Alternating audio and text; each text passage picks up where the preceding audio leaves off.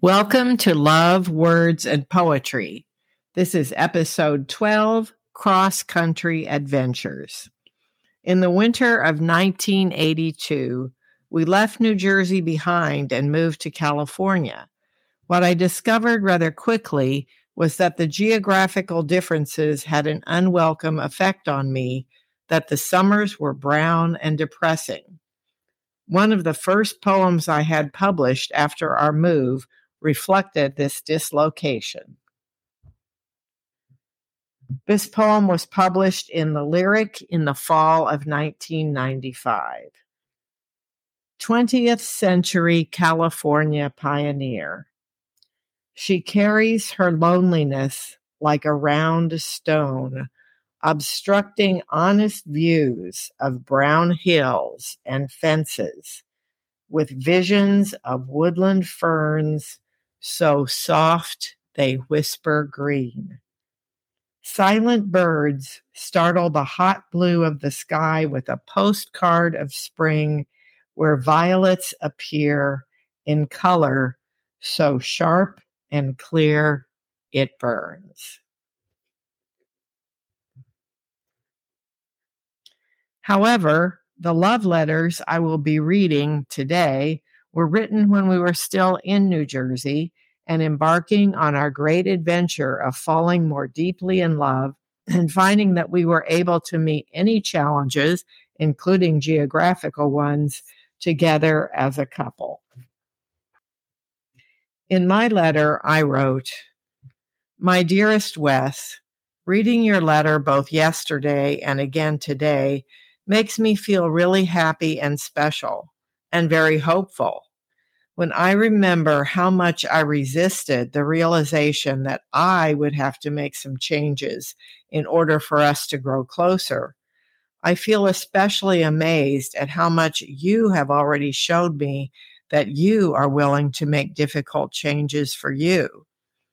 I know especially how hard it has always been for you to be openly affectionate, but already since our weekend, you have changed so much and seem so relaxed about it.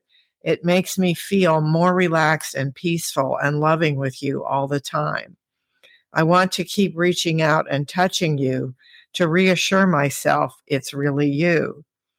I feel hopeful, just a little nervous, that we will be able to encourage each other to keep up our love letters and dialogues because we've both seen how much it means to us. I feel the time we dialogue is a really unique and treasured time. I feel very near to you. And after talking to you last night about how we could start praying together, I'm feeling much less embarrassment, almost excited, because I think that will help us grow in even more ways. Thank you, my lover, for showing me how you love me in all the big and little ways you do. Your lover who loves you so much, me."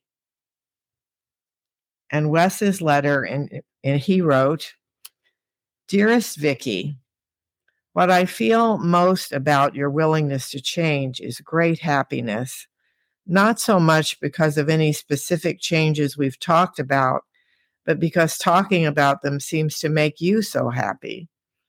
I also feel expectant, sort of like I did looking forward to a vacation, knowing that I would have a good time.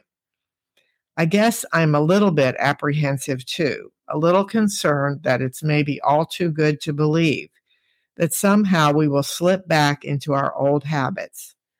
But mostly I feel, in a strange sort of way, relaxed. It's like a great weight has been lifted from my shoulders, worrying that we might be growing apart, worrying the most, I guess, that you would have a recurrence of your depression. Finally, I guess, in rereading your letter, I feel a renewed sense of us as a couple. I really felt that the married singles characterization was strikingly accurate. I really feel now much more conscious of us as a couple, working things out together. I love you so very much. Yours, Wes."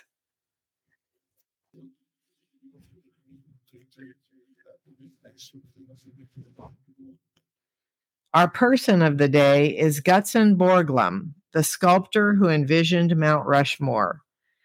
Work began on the project in 1927, and he was devoted to the work on the sculpture until his death in 1941, after which his son Lincoln put the finishing touches on what had been his father's major life's work.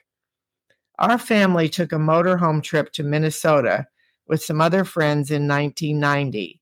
They were our support couple when we began to write love letters every day. We stopped at Mount Rushmore, which impressed me so much that I wrote a poem about it. The poem won honorable mention in the 1996 Writer's Digest writing competition for rhyming poem and was later published in the Chaffin Journal in 2011. That will be the closing poem for this podcast episode.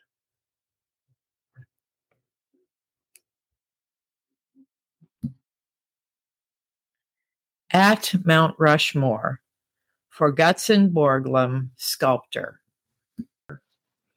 The faces we've seen in photographs rise above the flag-lined path, inevitable and immense. The mountain bones no longer raw, but burnished and brilliant in the green, dense frame of the black hills. We look and look and look again, our hunger more profound than awe. We see the dream of what we are, have been, could be, serene with years of silent eloquence. We cannot draw our eyes away. Lives were chiseled out in days of sharp-edged wind or insistent sun by men who carved in stone vernacular, the sculptor wielding dynamite and will to hew out this vast vision of the hills. As we learned through our daily love letters and dialogue, we were also creating an amazing vision of what our marriage could be. May you find the vision for your life that will carry you onward.